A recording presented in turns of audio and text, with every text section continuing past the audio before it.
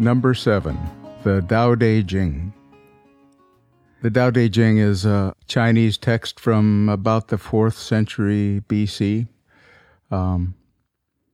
credited to Lao Tzu. And here is a reading from the Tao Te Ching, translated by J.H. MacDonald. When people see things as beautiful, ugliness is created. When people see things as good, evil is created. Being and non-being produce each other.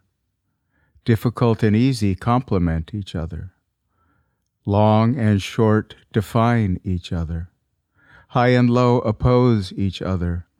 Fore and aft follow each other. Therefore, the master can act without doing anything and teach without saying a word. Things come her way and she does not stop them. Things leave and she lets them go. She has without possessing and acts without any expectations. When her work is done, she takes no credit. That is why it will last forever. Sometime in the year I turned 31, I had a very clear vision of a flame in the center of my chest that was about to flicker out. And somehow I knew part of me would die if it went out. My soul, perhaps, my desire to live a fruitful life, my willingness to be engaged with life. It scared me deeply. And so I began to seek help of a spiritual nature. I had long since parted ways with the church I'd been raised in, and so I went elsewhere. My first foray into Eastern thought was through the wisdom of the Chinese, the I Ching and the Tao Te Ching. The Tao Te Ching is an expression in verse form of the philosophy of Taoism, often translated as the way. The way toward what, we may ask? The way toward harmony with the universe. It's very Vedic in this regard, the idea that by looking, we may uncover an experience of oneness, or at least akin to oneness. Universe may be seen as meaning one song, uni, one verse song. And though the term harmony implies at least two voices, at least they are singing in the same key. And indeed, our experience in the relative world of the opposites that were listed in the preceding verse, this is an experience of relativity. Everything is in relation to something else. The good does imply the bad. The wanted implies the unwanted. And what we're looking for in Vedic terms is, how do we accept good or bad, wanted or unwanted, with equanimity? How do we not react to the facts of our life, the experiences of our life? How do we step into this constant experience of opposites and see it all as the work of one nature, one universal set of truths, one flow of wisdom? Taoism seeks the same thing, simply uses different language. The symbol for Taoism is the yin-yang, a circle divided by an S-curve into equal parts black and white. And in the center of the black, there is a smaller circle of white, a dot really. And in the circle of white, there is a smaller circle or dot of black, meaning that as soon as something moves into one of the extremes, it immediately begins to fall back toward the other extreme. Like a pendulum, it doesn't keep going around, it flows back in the other direction. This yin-yang symbol represents the ever-changing nature of the universe, the flowing of life from one way to another. If there's a storm, it's certain to be followed by calm. Night, most assuredly, is followed by day, like that. This is the gist of what I was able to ascertain early on in my reading. The only certain thing is change. I can't even tell you how angry this made me. In retrospect, I can see that I was looking for an experience of life that was free of pain or discomfort or uncertainty.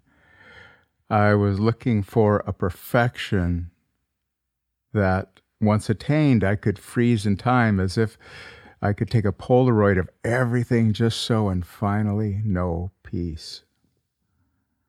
The idea that this was impossible and things would inevitably change no matter what I accomplished just made me crazy. It was frightening. It made me question why I would even try. If change is the only constant, then what's the point? Why try to build something if it's just going to fall apart? When I began my study of the Veda, I found a similar idea. The Veda, too, says that change is inevitable. However, it adds something to this. The Veda says that there is only one thing going on in nature, in me, as nature, and that one thing is change. But it is progressive change, evolution. Everything is always moving in the direction of greater wholeness, greater happiness, greater productivity, expansion, regardless of how it may appear at any given moment. With this idea, we may learn to embrace change rather than seek some impossible perfection. We may learn to see evolution as an ally rather than the enemy. If all change is progressive change, then by definition, this next moment will be more in the direction of evolution than the moment that has just passed, regardless of how it may appear. With this as a given, my job is to recognize the progress of each moment, affirming change, while at the same time letting go of all that has come before, and letting go of my idea of how I thought it's supposed to be. Change is inevitable, and all change is progressive change. All change is for my highest good, for the good of all, and for the good of nature. May I attune myself with this change now. May I allow myself to embrace the flow of this change through me, as me, in every moment of my day.